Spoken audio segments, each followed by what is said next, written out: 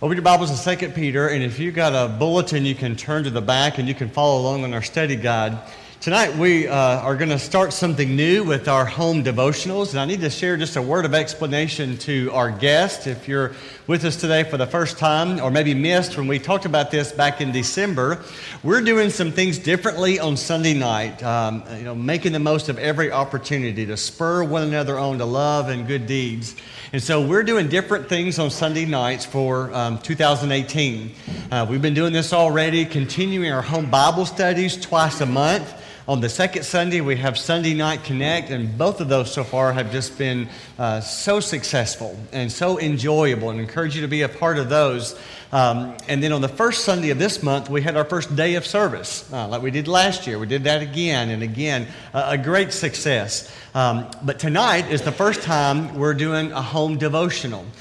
January, you might remember, on that fourth Sunday, we had the area-wide worship at CA, and so we all were able to be a part of that. So this is the first time we're doing our home devotional. So I want to, in our time this morning, kind of remind us all what these are about, how this is going to happen, but most of our time talking about the text, the background of what we're going to be studying. I want to just kind of remind you of what we shared back in December, because your elders and ministers realize that there are so many that life is just so busy, so very, very busy. It wasn't too long ago that Saturdays were for family time and Sundays were a time of worship. But today, Saturdays are chock full of everything, just sports, practices, games, errands. And so any kind of family time gets bumped to Sunday. And so Sunday is worship and family time. And so many families are thinking, do I really need to come back on a Sunday night for a second worship when the family's not even been together much at all week long? And so we understand that. We hope this fourth Sunday night format, having these home devotionals, will help with that. I want to share some suggestions, especially to young families, but first I also want to remind about those who are alone, those who are by themselves. How are you supposed to have a home devotional? Because we want to address that, because there is a significant part of our church who maybe never married, or they're divorced, or maybe they're widower, and they're alone. They have nobody in their home to gather up for a home devotional. And then there are those who are spiritually alone. You may be married, but your spouse doesn't come to worship with you. And so the thought of you being able to do this with them, that's not going to happen. What we know is that there is something spiritually uplifting when the whole church comes together. Just together to sing and pray together, to encourage one another. There is something about that is beyond explaining. We understand why God commands us to come together and worship. But we also know that the Bible talks about the importance of a personal relationship with God. We see this from the beginning of the Bible to the end. That you can gather with a whole bunch of people and still not mean anything. It has to be something personal. Call it a spiritual discipline, call it an exercise, but time alone with God is good. So solitude can be good. So tonight, this can be a special time for you to connect with God. In your handed the bulletin you have that's printed, and also the emailed copy, if you get emailed, there is a devotional guide to help. If you didn't grab one, you can get one as you leave. And by design, they're not long, but we do want them to be meaningful. Now, another option, if you are alone as an adult, would be to get with another adult and do this together. Or maybe reach out to one of our homebound members and maybe go to their house, or invite them to your house, or maybe just get with a friend and do this together. Whatever your situation, look forward to these fourth Sunday nights for these home devotionals. This can be a great opportunity. But let's talk about the families with children at home. How will this work for them? Again, by way of reminder, but parents, let me ask you a question. How often do you intentionally pour into your children spiritually?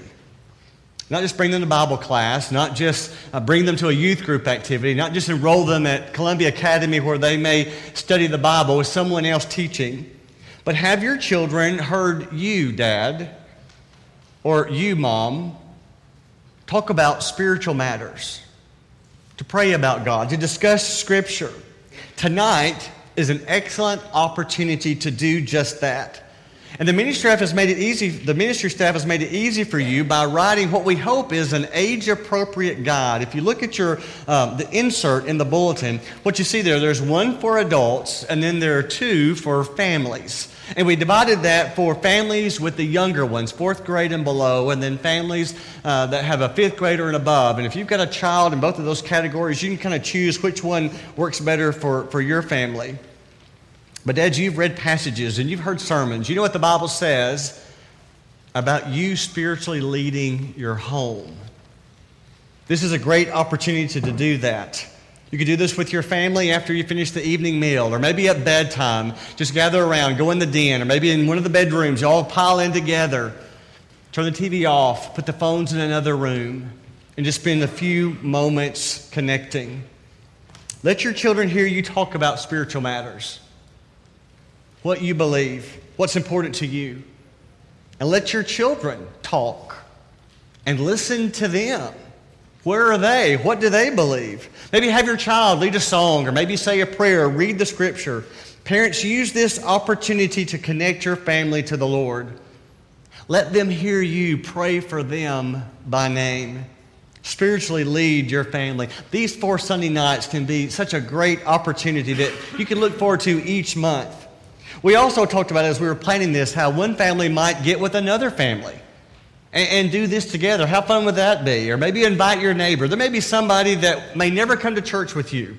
They may never come to a home Bible study, but they may come to your house because they know you and say, hey, let's have a meal together and let's have this devotional time. Love for you to be a part of that. So many things we could do. Or you could reach out to, again, somebody that's homebound at church, or somebody you'd like to encourage and have them come over and spend time with them. The possibilities for just stirring one another on to love and good deeds are endless with this.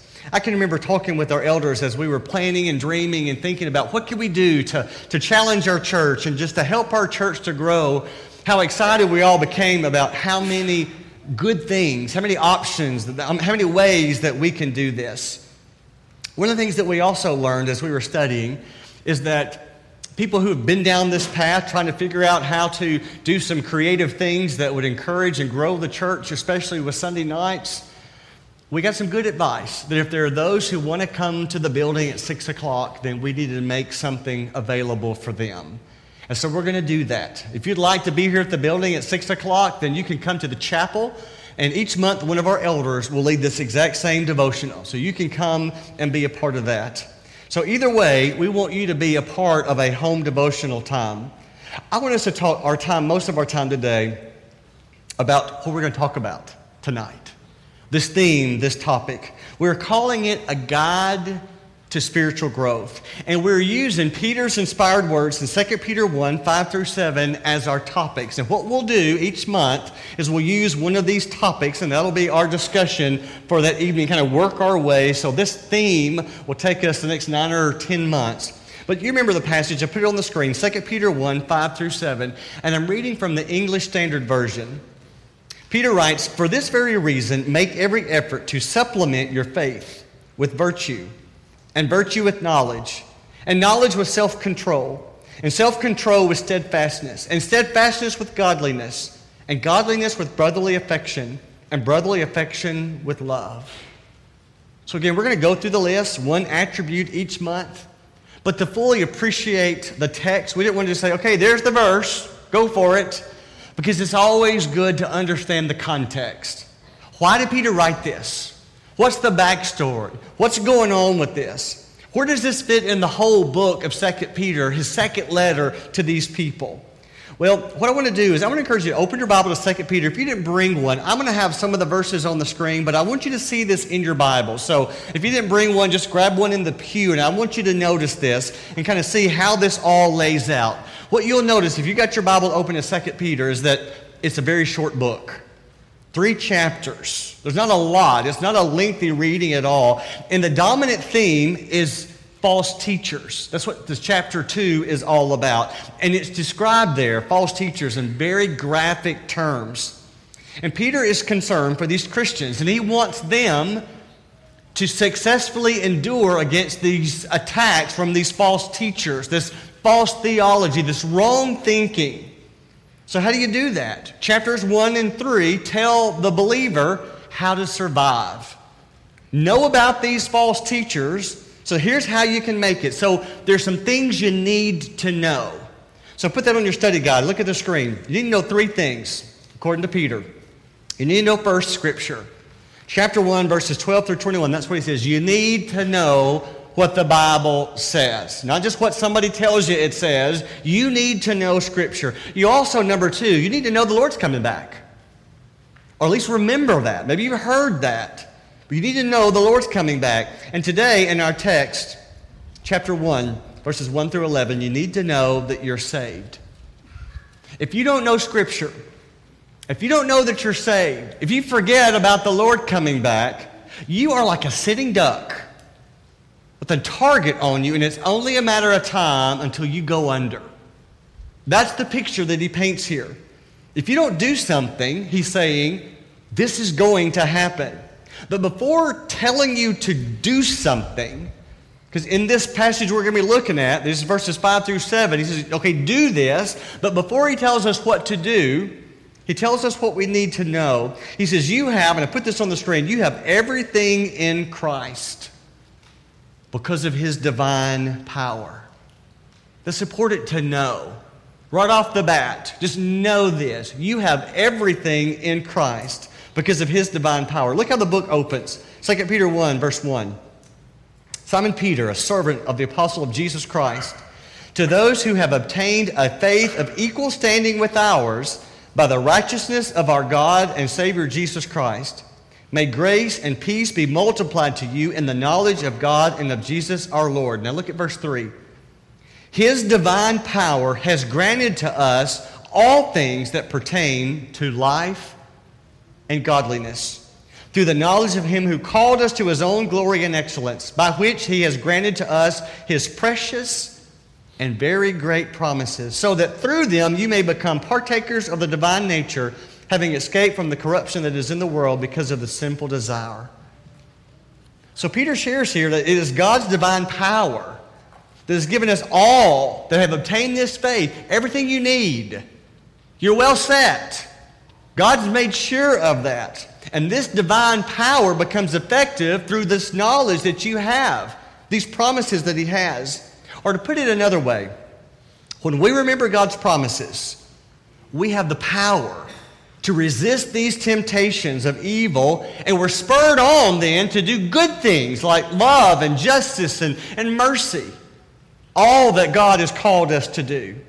So the main goal in life, as Peter is just kind of saying from the very beginning, is life and godliness. And our strength is his divine power.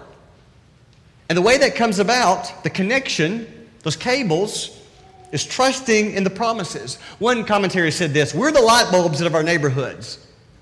God is the power source. He's the generator of electricity. And the cables that connects the two are God's promises. So what do we do? What do we do? Well, what he says right off the bat, be sure of your salvation. Know that you're saved. Or to use Peter's words, confirm your calling. Now, again, our main focus on these devotionals each month are going to be verses 5 through 7. But after these verses, he says in verse 10, after saying that, he says, confirm your calling and election. But again, that comes after verses 5 through 7. So look at the screen again at verses 5 through 7. For this very reason, make every effort to supplement your faith with virtue, and virtue with knowledge, knowledge with self-control, and self-control with steadfastness, and steadfastness with godliness, and godliness with brotherly affection, and brotherly affection with love. But notice how this part opens. For this reason. Well, what reason? What's he talking about there? Or verses 3 and 4 tell us the reason. What God has done for us. That's the reason. God's divine power has granted to us all things that pertain to life and godliness. Now, don't miss the connection. And I say that because if you grew up memorizing this verse in the King James Version, you likely missed it. When I was studying this passage, I was trying to think which version renders it best. And you know me, I don't like any one particular version all the time because one version gets it better over here, one version gets it better over there. Well, the NIV kind of misses this particular part of this. I put this on the screen. Since God has given power for godliness, make every effort to become holy. Now, the order of that is key, and that's what the King James Version doesn't get. Most of the other translation says it the way it's intended to be translated. That make every effort. That's our theme for tonight. Before we get into talking about faith next month, we're going to talk about make every effort tonight. That's the topic tonight. This is the heart of being a completely committed follower of Jesus. We make every effort because God has promised us, because God is at work in us. That's what he said in these opening verses. Now, here's the challenge. And here's where false teaching and false thinking gets in the way. Don't reverse the order. Because sometimes we reverse the order. Don't think or say, I work out my salvation so that God will work in me. Sometimes we think that way. Instead, say with Paul, Philippians 2, 12 and 13, I work out my own salvation with fear and trembling, for it is God who works in me both to will for his good will and pleasure. Don't say I press on to make it my own in order that Christ will make me his own. You see the order there? Instead, say like Paul, Philippians 3:12, I press on to make it my own because Christ Jesus has made me his own. You see we're getting the order is right? God's done this for me. So then what's my response? I'm not doing this. You're not adding all these virtues as payment. So now God owes you. That's not what he's saying. He said, God has saved you. His power is in you. You are his now. You make every effort. That's the point of this. God is for us. You've got his divine power. Our response to that then, you make every effort. You make every effort. And then verses 5 through 7 describe how we should live. Now, again, I put this on the screen on the list. These next 8 things. Notice here, faith, virtue. Again, that's the English Standard Version. Some translations say moral excellence or fortitude, knowledge, self-control, steadfastness. Some versions say patience there, godliness, brotherly affection, love. Notice this, and they're in yellow. The list begins with faith and ends in love, which is in perfect agreement with the rest of the Bible. I mean, that's the way it goes. I mean, faith, this confidence in God's promises, that's how, again, we plug into his power. And then when we do that, that is how we're able to love, even our enemies, even the unlovable. And that's the goal and the sum of life. And between faith and love are these 6 other qualities that we should have. Now, when you see these, and I put them on the list because I want you to see them kind of in order, be thinking about these, because we see these and it's so easy to think of them as like grade levels, you know. A Master 1, you check that, and you move on to the next one. Sometimes we approach this sort of like going to the grocery store. You got your cart and you find item 1, you put it in. Now we're looking for item 2, you put it in, and then you go to item 3, as in you accomplish one, and then you move on to the next. But that's not really the way it's presented here. It's not a grab one and then you move on. I think what Peter's saying here in verses 5 through 7 is that these continue to kind of help each other. In fact, patience, on down in the lists, you can't have patience if you don't have love. 1 Corinthians 13 talks about that. So these are intermeshed, they're interwoven, if you will. They're not just separate things that you just grab and you add to your growth. But Peter's saying here in these verses, Christians are not to stop pursuing this growth, ever. You make the most of every opportunity. He said in chapter 3, but grow in the grace and the knowledge of our Lord and Savior Jesus Christ. Just keep growing. Just keep maturing. Keep becoming more and more like Jesus. They apply themselves with diligence. They increase these things. Here's another thought. The NIV has the words add in there. Several translations do. The NIV is one. And actually add is probably not the best word because that kind of lends itself to that kind of thinking. I'll grab this, then that, then that. The idea is supplement. You supplement in your faith virtue. It kind of comes alongside. You continue with these things. You kind of hear the message of keep on and keep on and keep on and just keep going. That's the kind of message that he's sharing here. You make every effort. That's what he's saying in these verses. Kids, look at the screen. Adults too, you can look. Who are these two? Remember this movie? Finding Nemo? His friend Dory? Nemo's lost. He wants to go home. He's tired. He's discouraged. And Dory is his good friend. Now, kids, Dory gives him some really good advice. Do you remember? What does he say? Just keep swimming. Remember that? Go ahead and go to the next slide. There you are. Just keep swimming. Little did you know that's good theology. It is. Just keep swimming. That's really what Peter is saying here. Because as a Christian, there's no such thing as standing still when you're in deep water. And friends, we are surrounded by sharks. Chapter 2, full of false teachers, false thinking. Satan is trying to take us down. He's saying, there is no way you're going to make it unless you just keep swimming. It is that important. Richard Bunning wrote a true story entitled Glenda's Long Swim. It's an oldie but goodie in the Incredible series. Glenda and Robert Lennon were 4 miles off the coast of Florida, fishing from their yacht, just the two of them. Glenda decided to take a swim, so she jumped in. Little did she know, she jumped into a current that quickly started taking her away from the boat. So she screamed for her help. Her husband heard her. Without thinking, he jumped in to save her. But now he's in the same current, and they're both being quickly taken away from the boat. What do you do? Richard was an expert swimmer. Glenda, just so-so. And they both knew that, so they made a plan. Richard would swim against the current with everything he had to try to get back to the boat. But Glenda would never make it. They knew that. So her plan, her part of the plan was for her to just tread water and just go with the current. Keep your head above water. He would get to the boat, then he would come and find her. For 6 hours, he swam against the current. The whole time, the boat is just about to disappear on the horizon as the sun is setting. Finally, after 6 hours, he's able to break from the current, swims to the boat, but this time it's dark. He can't find his wife.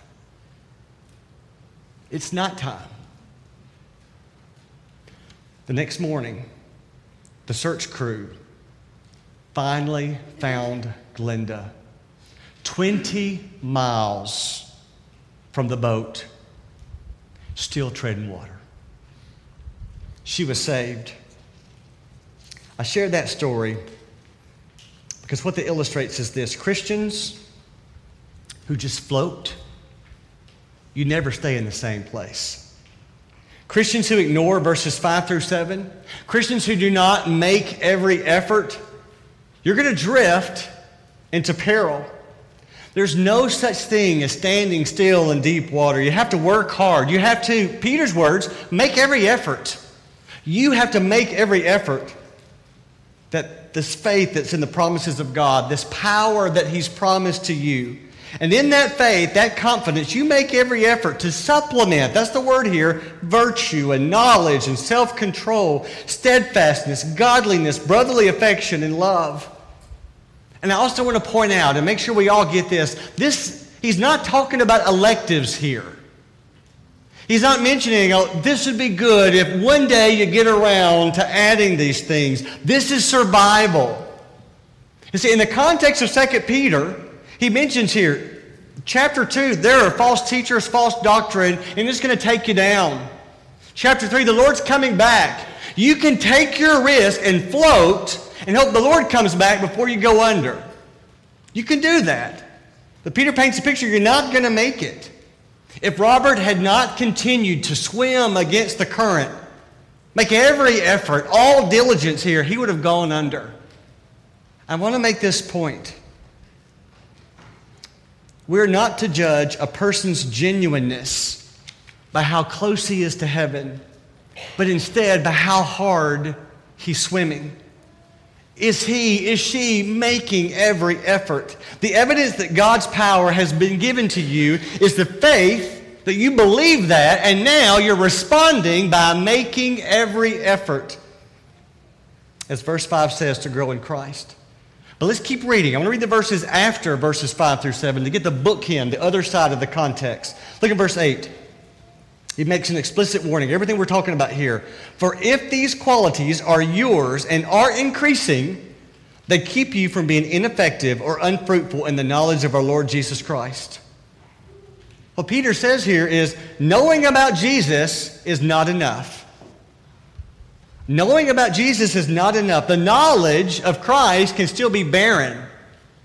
Knowledge of Christ can still be unfruitful. It's possible to make a start in the Christian life and following Jesus. And then you get to a point where you just don't feel it anymore. You're indifferent. And that means we drift into destruction. Look what Peter wrote in the next chapter, 2 Peter 2:20.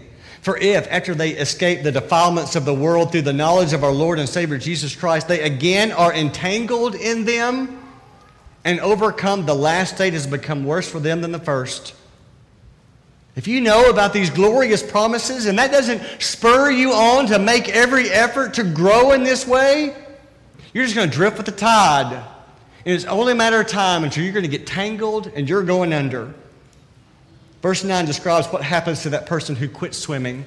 Look what it says there. For whoever lacks these qualities, again, verses 5 through 7, if you lack these qualities, you're so nearsighted that he's blind, having forgotten that he was cleansed from his former sins. See, that's the problem with the person who does not make every effort. You go blind. And he talks about this, you're kind of a blindness in two directions. There's a blindness that you can't see in the future. You've forgotten that Jesus is coming back. You've forgotten that your name is written in the Lamb's Book of Life. You've forgotten all of that. You've forgotten the promises of God. You're swallowed up into the blur of today and just worldly trappings.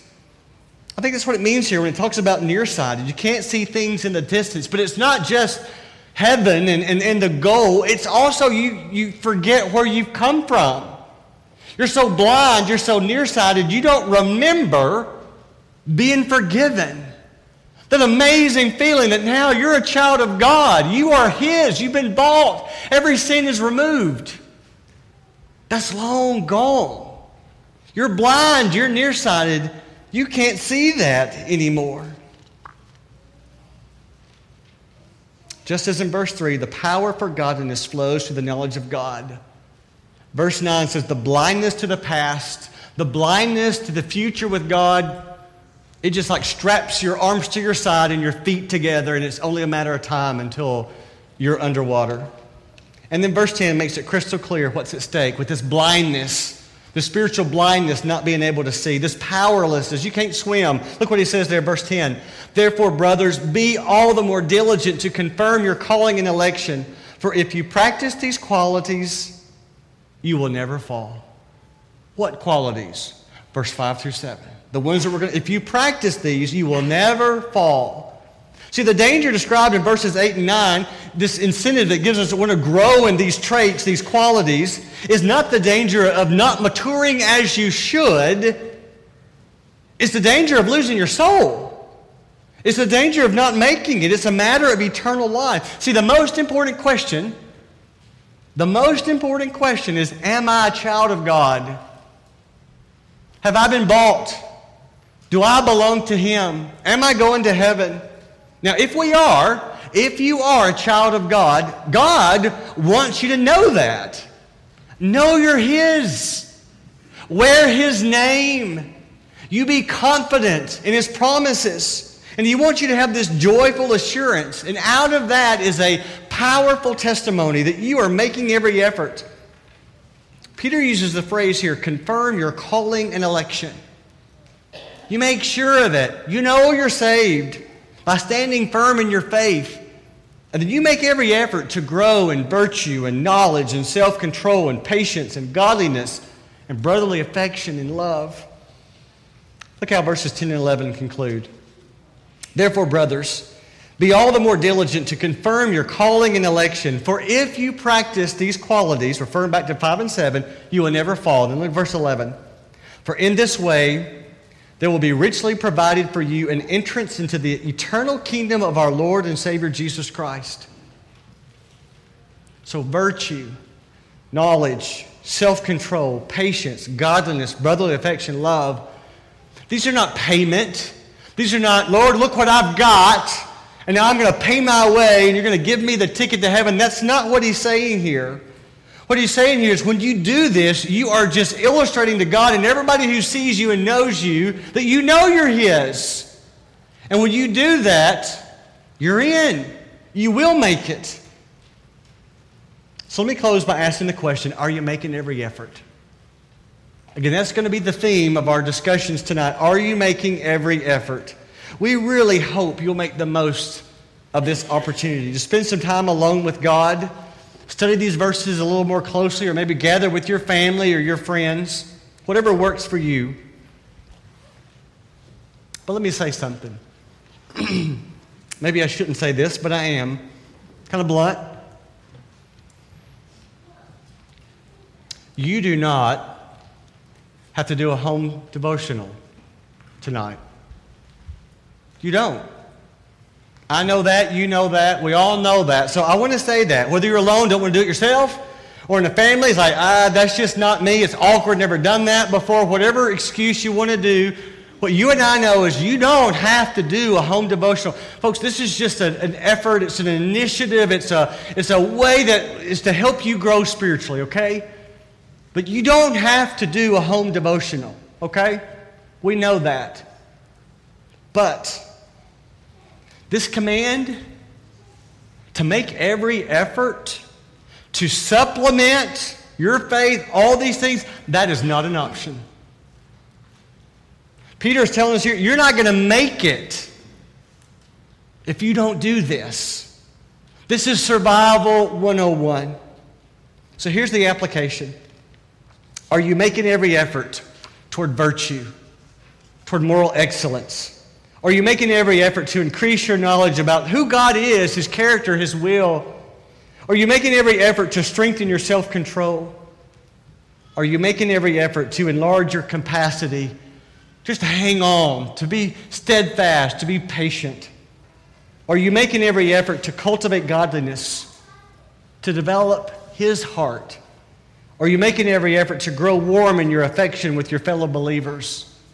Are you making every effort to love unconditionally, even the unlovable, even the person that you dislike the most?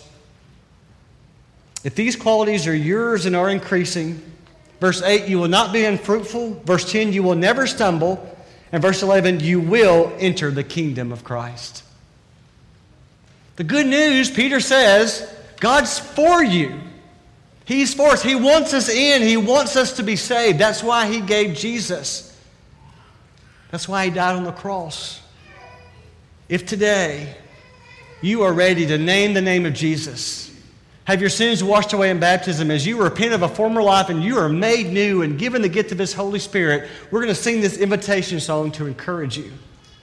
Or if we can just pray for you, be your church family. Maybe it's one of these that you just need to grow in, or maybe there's a struggle. We want to be your family.